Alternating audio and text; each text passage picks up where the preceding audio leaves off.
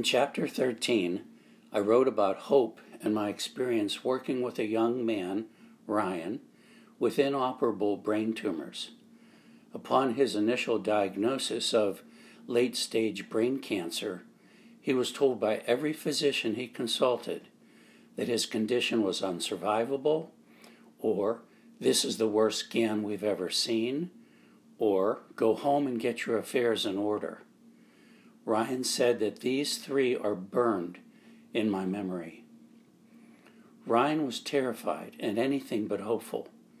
He had a few months to live at best, and the disease and medical treatments would severely compromise any quality of life.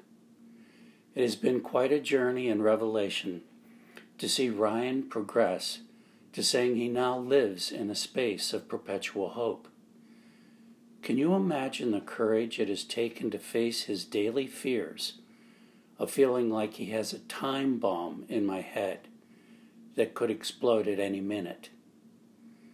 To face the odds given him that there was no way he could beat this cancer? I asked him what he would be willing to do to live longer. He immediately said, anything. Fortunately, Ryan has been remarkably open and willing to follow a mind-body-spirit approach to complement his medical care, and the courage to reprioritize his life dramatically. It's one thing to know what you can do to change your life circumstances, but it's a whole other matter to follow through with it. He did this in spite of no doctor beside his oncologist uncle giving him any chance of survival. To his absolute credit, Ryan was willing to change his beliefs about what he could do to save his life. It has taken hundreds of years for science to change its beliefs about mind-body approaches to health. But just like learning the importance of washing hands before surgery, we are realizing that what we believe has real consequences. Specifically, the research into the placebo effect, the power of one's beliefs and expectations, has demonstrated conclusively that our beliefs are as powerful as any medical treatment. My interest now in this chapter is to have you consider your spiritual beliefs and how they play a role in your health and life. What about the power of prayer, meditation, beliefs about God? Who are you? Why are you here? Where are you going? Does life serve a purpose? One of the most outstanding things I've discovered is that every major religion and philosophic system believes we are one with God, one with all that is, a manifestation of God in human form.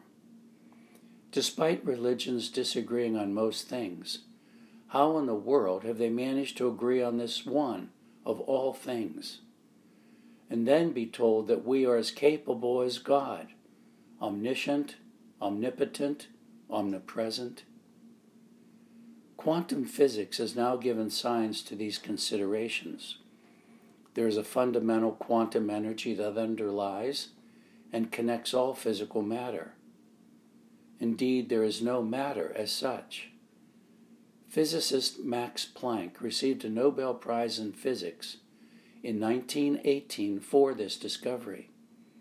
After decades of research, he concluded, all matter originates and exists only by virtue of a force which brings the particle of an atom to vibration and holds this most minute solar system of atom together.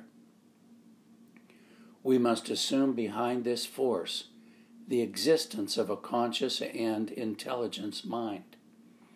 This mind is the matrix of all matter. Theoretical physicist David Bohm extended this research conclusion by stating that this wholeness which links the entire universe is a force of compassion, an active concern for all of creation. In short, the energy itself is love. The ultimate nature of the universe is an energy of love. Underlying all other forms of energy and matter is a primary reality of harmony and order. Physician Larry Dossey has been instrumental in introducing the role of religious practice and prayer in medical schools. Dr. Rachel Naomi Remen has eloquently proposed the need for caring for the soul. Shamans call illness soul loss. Whenever life loses its meaning, connection, purpose, and zest, soul loss and illness result. Whatever we may call the matrix of all matter, God, Holy Spirit, the uncaused cause, pure consciousness, ki or chi, they're all labels attempting to understand the origin of the universe, an infinite universe, which is beyond understanding. It is ineffable. But to exclude this life force and how it impacts our health and well-being is, to me, irrational and critically limiting. The consensus of all diverse wisdom traditions is that we are God, and that who we are and why we're here is found through the practice of meditation or related transcendent experiences. We can all go within and discover this divine consciousness. That is the purpose of this book. We have access to answers to any question within us. And again, to Ryan's absolute credit, this is what he has learned to do so well. I know that science has worked very hard to separate itself from any form of mysticism. Science demands objective measurement, and that's the limitation of science. Even though there is considerable research into the study of intuition, psychic, and paranormal phenomena, we look to science to determine truth. But just because some things are beyond the realm of scientific inquiry, does that make them untrue, less meaningful, or unimportant? The fact is that divine inspiration is the birthright of every human being, and always has been. This is not what we have been told to believe. We need the courage to explore new understandings. We need the courage to change our beliefs about health care, about the ultimate source of life, about God, about our ability to go within for guidance and support. Thank you, Ryan, for your courage and for being such a shining example of the value and benefit of reprioritizing our lives. Change is difficult, yet change is necessary for growth. What would you like to change in your life?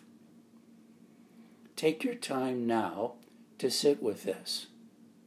Know that you have the ultimate source of knowledge and wisdom within you to achieve whatever you want. Do you have the courage to follow your inner guidance? Be like Ryan. Inner exercises for this week. Please imagine yourself relaxed in any way that has meaning for you. Feel the connection to the God part of you. Ask for help with any changes that you would like to make in your life. Now, please create an affirmation to reinforce your openness to the truth, and that you always remain open, flexible, and adaptable.